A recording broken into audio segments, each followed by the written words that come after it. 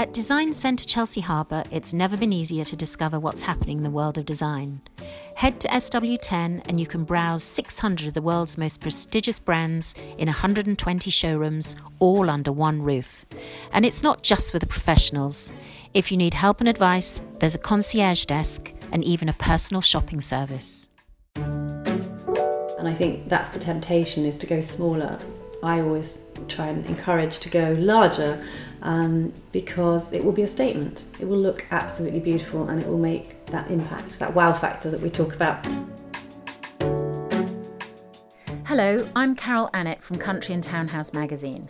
Welcome to the House Guest podcast, where I chat with experts from the world of interior design and decoration, the people behind the houses and hotels you see in glossy magazines like ours. Some of the names will be familiar and others maybe less so, but I'm sure you'll recognise the hotels and restaurants they've designed. And if you're in the middle of your own building project or restyle, maybe you'll pick up some tips for yourself. If you listen on the Entale app, there's more information and images on the projects and places mentioned.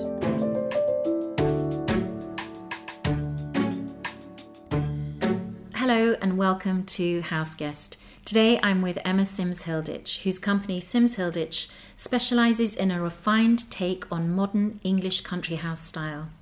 Emma's interiors have a quiet elegance, but there's always a wow factor, whether it's an overscaled chandelier, a ceiling covered with rough boarding, or big blousy wallpaper. She's clever at introducing modern technology as well. Welcome, Emma. Lovely to see you. Thank you, I Carol. also have to express my own personal involvement, because Emma did a complete overhaul of my own home about 4 years ago, and we are still very happy with it. So thank you for that, Emma. I'm glad to hear that. That's great news. It was a very happy experience, and I have to say that I learnt so much just going through that, having been involved with magazines and writing about interiors for 15 years or so. It was a very interesting experience actually being involved in a project of my own, and gave me a whole new outlook on interior designers and how you work. And I have to say also a newfound respect for the way you work, because it is absolutely not just you tend to think about the sort of pretty bits of the business, the choosing the wallpapers. Yes. And the but there is so much more to it. And gosh, I mean, the learning about scale and proportion, I felt that I learned so much from you as well throughout the whole process. Thank you. For me, interior design is definitely it's two parts to a design of a house. There's the interior architecture, which I think is the bit you're referring to, and then there's the interior decoration. And they're two very different skills, which not necessarily one designer might have. So in our practice, we have interior architects who look after the building side of the project, which comes first. And during that phase of a build like yours, there are numerous amounts of drawings that need to be created. We're talking about the hard finishes at that stage. We're talking about the space planning. We're talking about how to make that house function really well. So flow is considered, the way that maybe the rooms are laid out. In your case, the house was already laid out and was working as you wanted it, but quite often one of our projects, we might arrive at a house and completely reimagine where the kitchen is. In a lot of country houses that we work in, historically the kitchen might be a very small dark room in the middle of the house without much light, without space to put a big family kitchen table. Which is how I think houses were designed originally. Exactly. Yeah. And the kitchen might not be in the heart of the home. So for us, it's all about trying to figure out how the space is going to work for the clients who are going to live in it. And often it will be a big family with children. It might have dogs, they might have pets, they might need to sort of zone off areas. So there's an awful lot of intelligent thought that needs to go into designing a home to make it work. And when it comes to the sort of fun bit, I know that you had, my husband and I, you got us to pull out tear sheets from magazines and show you the kind of style, the things that we loved, and then you kind of went off and came back with mood boards that we also completely fell in love with. And but also there was we had we had quite a lot of our own pieces of furniture and art that we wanted to incorporate, whereas a lot of your clients have nothing whatsoever. So that's quite difficult, coming from a completely blank canvas. I think that's right. I think every client that we work with is different, and that's what makes it so much fun. So perhaps we might start a project based on a painting, and that's something actually we did with you. So in your house, we picked out a beautiful landscape oil, and it had the most wonderful colour palette of very soft sort of colours that work together. So we had a heathery colour and a soft bluey grey, and it's actually looking at the colour wheel and the way the colour wheel works, all your colours are what's called tertiary colours, so they're sitting next to each other on the colour wheel. And it was very interesting viewing your house now to see that we naturally picked colours that were very complementary. So taking the inspiration from something like a work of art can be a really wonderful way to start. If we don't have that in a house, then what we try to do is create the first phase, which is called concept design. And for us, that's presenting beautiful imagery, just to make sure that we are all sort of on the same wavelength, that we're all coming from the same creative vision for the house. What I hadn't appreciated about having a professional help from a professional interior designer was actually how daunting the process is. And I always say to people when they're looking to use an interior designer, actually it's important to look at what they've done and have a look on the website and in magazines and look at their work, but actually it's almost as important that you like them as a person and that they like you, because it's quite an intimate, personal experience, isn't it? It is 100% that. It's all about the relationship that you form, and I think we're all different. Humans are all different. We're all attracted to different things. That's why there are hundreds of different fashion design brands out there appealing to different people, and the same is true of interior designers. There's no point in sort of going with a designer who actually you don't really like anything you see of their work, because that's their signature style. That's the style that they feel comfortable with. So I think my advice would be definitely, try and pick someone who the images just attract you naturally. Like if you were walking down a high street and you had a number of different shops with clothes in, and one of them you went into, that's your comfort zone. So it's the same with an interior designer, really, I think. And how do you gauge how far to push somebody? Because I know in our house you gave us confidence to go a bit bigger and more dramatic with things like lighting and the scale of things, which I found quite interesting. But I didn't ever feel that we were totally out of our comfort zone. No. And I remember with sort of the fabric on the pattern on the curtains, we had a lot of, it's very much an English country house style. There's lots of Marlbury and GP&J Baker, and I remember making the fatal mistake of telling my husband that the curtains had a little bit of a hint of orange. Which of course sent him off at the deep end. And of course it was a stupid thing to say, because they had such a tiny bit of orange, and actually it was just so they're a beautiful design. And I took him down to Chelsea Harbour to actually look at the full drop, because it's so hard. It is so hard working when you're just working from mood boards. But you do 3D for images. Yeah, we'll do. We tend to do hand-drawn sketches, 3-dimensional hand-drawn sketches, which help visualization. I prefer not to do the renders, the sort of more contemporary 3D renders, which literally give you a photograph of the exact interior. Part of my reason behind that is that I feel like it's almost spoiling the creative process and the excitement of what your house is going to look like. If you're literally given it on a plate saying, there you go, that's the look, then what is there to look forward to? It's artistry. Interior design is another form of art, and it's like painting a picture, and I think that needs to happen and evolve slightly over time and build up in layers. So I much prefer not sort of unveiling the whole look by doing a CGI. We do it through, as you said, hand-drawn sketches. through images of products, and lots of sampling and lots of photography of beautiful things, and that builds up the picture in layers.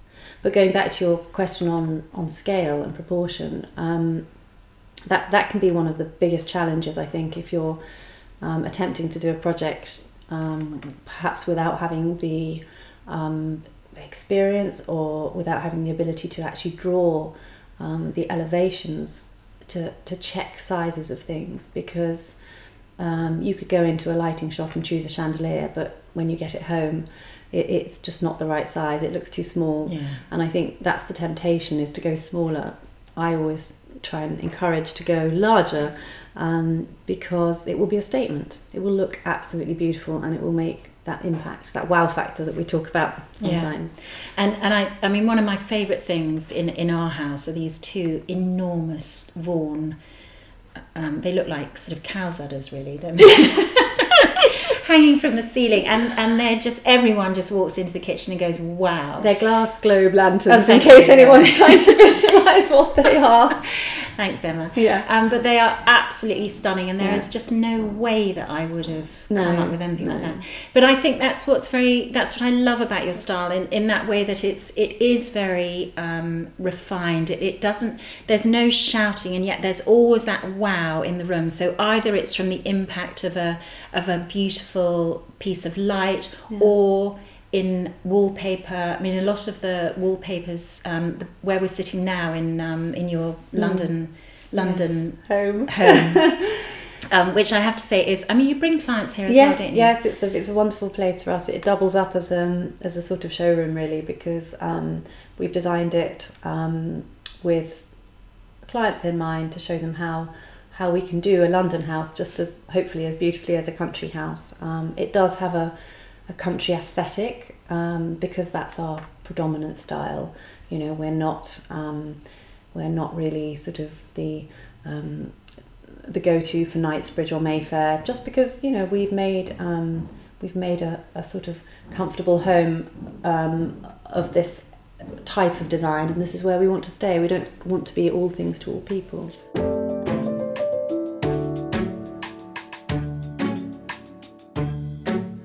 So we're sitting here in this typical Fulham terrace, and you've got this lovely rough wood on the ceiling. I mean, you wouldn't normally imagine to have a kind of rough wood on the kitchen ceiling, and it does, but it doesn't look out of place. No. We always make a point of looking at the four walls, ceiling and floor, and count them all, and make an important sort of mental note of all of them when we're designing. So often the ceilings get forgotten and just get painted white, but actually you can create such wonderful effects through doing either a timber boarded ceiling, which is what we've done here, or we even sometimes put wallpaper on a ceiling. That can look really fun, maybe in a downstairs cloakroom or something. So ceilings are really important, and this texture that we put on the ceiling is just it's a very inexpensive way of creating a texture. It's just a soft wood board, which you can buy from builders merchants, and then we mix half water, half emulsion paint, and we sort of slap it on, and then you put the planks up on the ceiling. You lay them as if you were laying a floor, I guess, but it's on the ceiling. It's lovely. It's really... I think texture is something that we're particularly fond of, and it just gives that real wonderful sort of natural feel to a house. You also have a very clever room downstairs where you've hidden a big cinema screen. That was great fun designing. We went round in circles a few times before we came up with the final solution, but we realised that the basement doesn't have much light, so it's the perfect place for a projector. And presumably cinema rooms are still kind of quite fashionable at the moment, aren't they? I mean, yeah, I think the lovely thing about the projector that we've got is the screen disappears. It rolls up into the ceiling. It basically, when it drops down, covers the whole of the window wall of the basement room. So in effect, it's almost like acting like a blackout blind. So it's doing two things in one. So as it drops down, it blocks all the light into the room and creates this fantastic cosy environment, and then the projector starts and you have something fantastic like Blue Planet on, and it is absolutely beautiful in there. So I would really recommend, if someone is looking to invest in a really fantastic, home cinema, I think projectors are a great way to create that real clarity of vision. I mean, it's not for everybody. I think when you've got young children and you just want to turn the telly on, then there are some fantastic big television screens now as well. But this is more of a sort of grown-up cinema experience. So, it's slightly more special. Yes. And also what I love about when you go down into the room, you've got no idea that that there's going to be a projector there at all. No, I mean, it's hidden. You can't see it at all. It just looks like a kind of snuggly family. Yeah, it doubles up room. as our family sitting room. But then the projector rolls up into a slot in the head of the door. And then as it drops down, it goes into sort of channels either side. It's a bit difficult to describe, but come and see it. And so you have, you also have your main studio. You're based near Bath in an old pub. Yeah, yes. Actually, it was a coaching inn, a 16th century coaching inn. So it was a farm originally with barns and lovely outbuildings.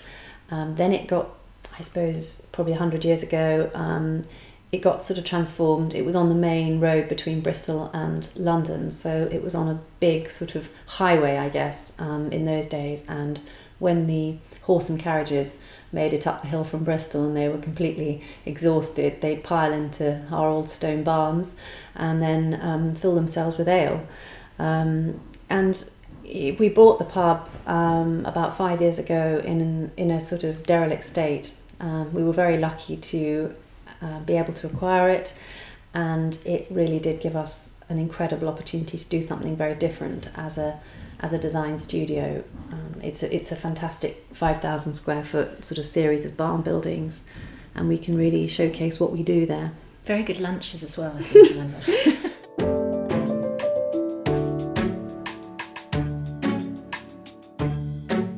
So how did your style evolve? It's interesting to look back really and sort of try and question that. I think when I was younger, when we were sort of doing our own project, which was also a barn conversion in Wiltshire, we sort of started that about 10-15 years ago. I got a lot That's of... the family house? Yes, that's our family home where we've lived forever really. It started as 3 workmen's cottages. We were lucky to be able to buy a barn that was attached to it, and so we could then do the conversion into the barn, which meant that we had enough space for our 3 children and for us to sort of live there. And good practice for all your clients that then want you to do exactly the same thing. Yes, exactly. So we practiced on our own home, and we sought inspiration a lot from Europe. Over the years we've loved travelling, both in France and Italy, and also into Belgium, which interestingly offers a really beautiful design aesthetic, which is quite unique, and it's an aesthetic that particularly I love, because it's all based on natural materials, on linens that are obviously made in Belgium, on beautiful oak and lovely blue stone. So the palette is very Simsilditch, I guess. It's where we've kind of sought inspiration from. Yeah, there is definitely a very gentle palette, but it's certainly not. It's not boring, and lots of nature inspired. Particularly the wallpapers and things. Definitely, I would. When I was thinking about where my inspiration has come from, I'd say probably 2 places, apart from obviously those countries, but also from art. I remember as a young sort of teenager first visiting Monet's Water Lilies in the Orangerie in Paris and being absolutely blown away by, it is just jaw-droppingly beautiful there, and you can just sit in those rooms and absorb this incredible colour, and those soft colours which we were talking about earlier, they're the sort of the analogous colours, actually. That's a word that I've learnt recently, but it's the colours that, when you blend them together, basically you create colour that is very close in the colour wheel, but they're all very complementary to each other as well. So if you think about Monet's water lilies, they're all those sort of soft blues, turquoises and purples with a bit of pink. So art is a huge inspirer, and the other... Wasn't your grandfather a member of the Royal Academy? Yeah, great great grandfather was a Royal Academician. Our daughter Daisy is a fine artist working in London on doing her thing brilliantly, as a plein air painter and a portrait painter. And she's had BP. She had success with the BP a few years ago now with her beautiful portrait of an Italian lady. And then our other daughter Betty is working in film production design, so she's a sort of set designer for film. So yes, but that's where you started up. You started off with Ridley Scott, didn't you? Yes. So a long time ago, I was fortunate enough to work with Ridley Scott's film production company.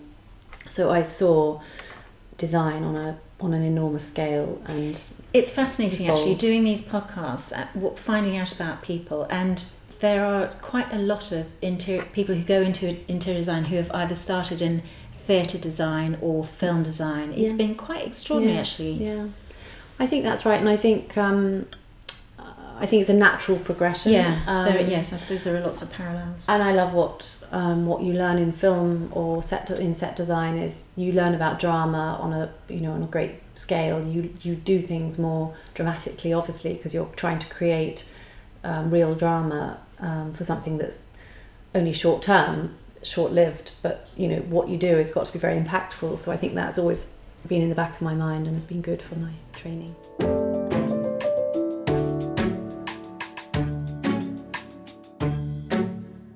And so what sort of projects is Sims Hilditch involved with at the moment? We always have a lovely breadth of projects. So we work in the countryside on some wonderful family homes. We also work in London. We've got 2 beautiful houses in Chelsea at the moment, which is a real treat. Both of them are full refurbishments. We're working on a lovely family home in Jersey. For clients who, have been there for 4 years in their home, got to know how they want it, and are now moving out, and we're moving in. I know that feeling. Yes.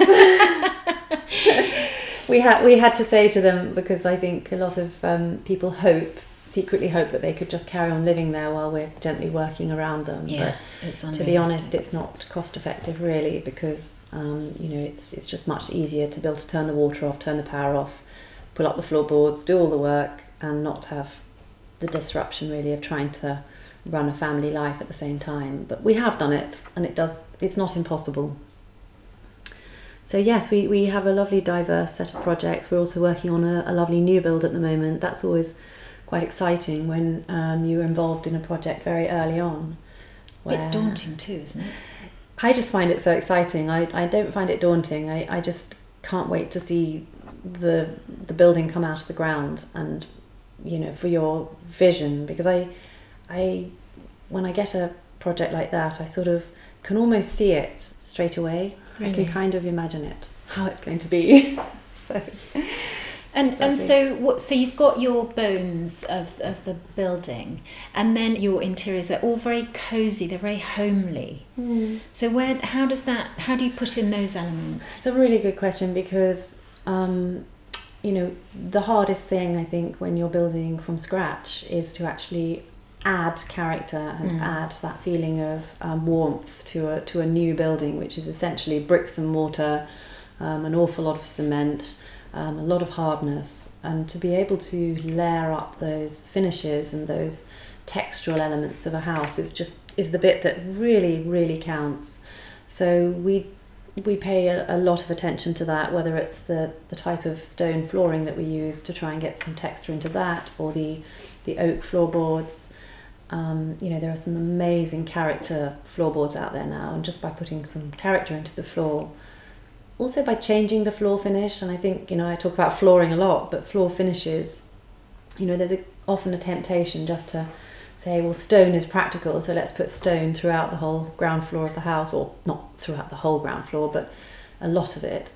Whereas if you're going to do that, I would always recommend changing the stone finish. So perhaps in the entrance hall you might go for a lovely a square limestone with a little black cabochon or something like that, and then you go to a less formal laying pattern as you come into the kitchen, and then you might change to timber, and then in the boot room you might do a red brick tile, and then obviously carpets and other rooms. So it's that kind of layering of the finishes that's so important to add character. I know you convinced us to put flagstones down in our kitchen, that we were sort of slightly in two minds, because it meant taking out the kitchen that was in there that was perfectly doable. And you quite rightly said, Carol, once you have everything done in the house, you're going to wish you'd done the kitchen, and you're absolutely right. I think that's right. I think, it's a big gulp when you know you've got to spend this money, but what I always say, I try and explain to clients, is that it's so much better to do it all in one go if you can afford to. And also, in terms of adding value to the house, I always look at it like that and say, actually, for the price of what you've spent there, you're going to definitely add that value and hopefully get it back one day if you do decide to sell. So yeah. The other thing I just wanted to talk about is lighting, because I think for me, one of the biggest changes, or something that what I hadn't realised, is what a difference lighting can make to a space, totally. And also to the colours in a room. Lighting is one of those things that can get overlooked. It can be put down to, let the builders just put in downlights, they'll work it out. Yeah. But for me, lighting is probably really right at the top of the priority list to do it properly and to actually get help with it, because it's a science. It's a complicated science. Is. There are so many products out there on the market now in terms of LED light fittings and the warmth that they can give out versus cold ones. And in fact, I was talking to a lady the other day and she just said, I'm having such trouble. It was a colour masterclass that we did, and she said, I'm having such trouble with my room because the paint looks so grey and everything's so cold. And I said to her, what have you got in the ceiling? What's your lighting? And when she told me, and I realised it was the downlights that were creating this very blue light, because she hadn't got the kelvins right in her lighting. So kelvins basically is the colour temperature, and yeah, you haven't just made that up. That is a real word. That is a real word. Google it afterwards. I won't go into the details now, but it's very important to make sure that you get the warm white LEDs if you are using downlights. Well, you need to go and you need to get professional help. And also then it's the layers of lighting. So it's not just the ceiling, obviously, but you need to create those different heights of lighting. So it's downlights in the ceiling, wall lights, chandeliers, table lamps, reading lamps, even floor wash lights that maybe just light up a fireplace, or you put them in the bathroom so you can get to the loo at night without having to stumble across the bedroom. There's so many different things you can do to create real impact as well as practical lighting. And ideally, everything dimmable. Absolutely, 100%. Dimmable is key. Well, Emma, thank you so much. And I have to say, I'm quite jealous of your clients going through because it was such a fun process. And that's what it should be about, isn't it?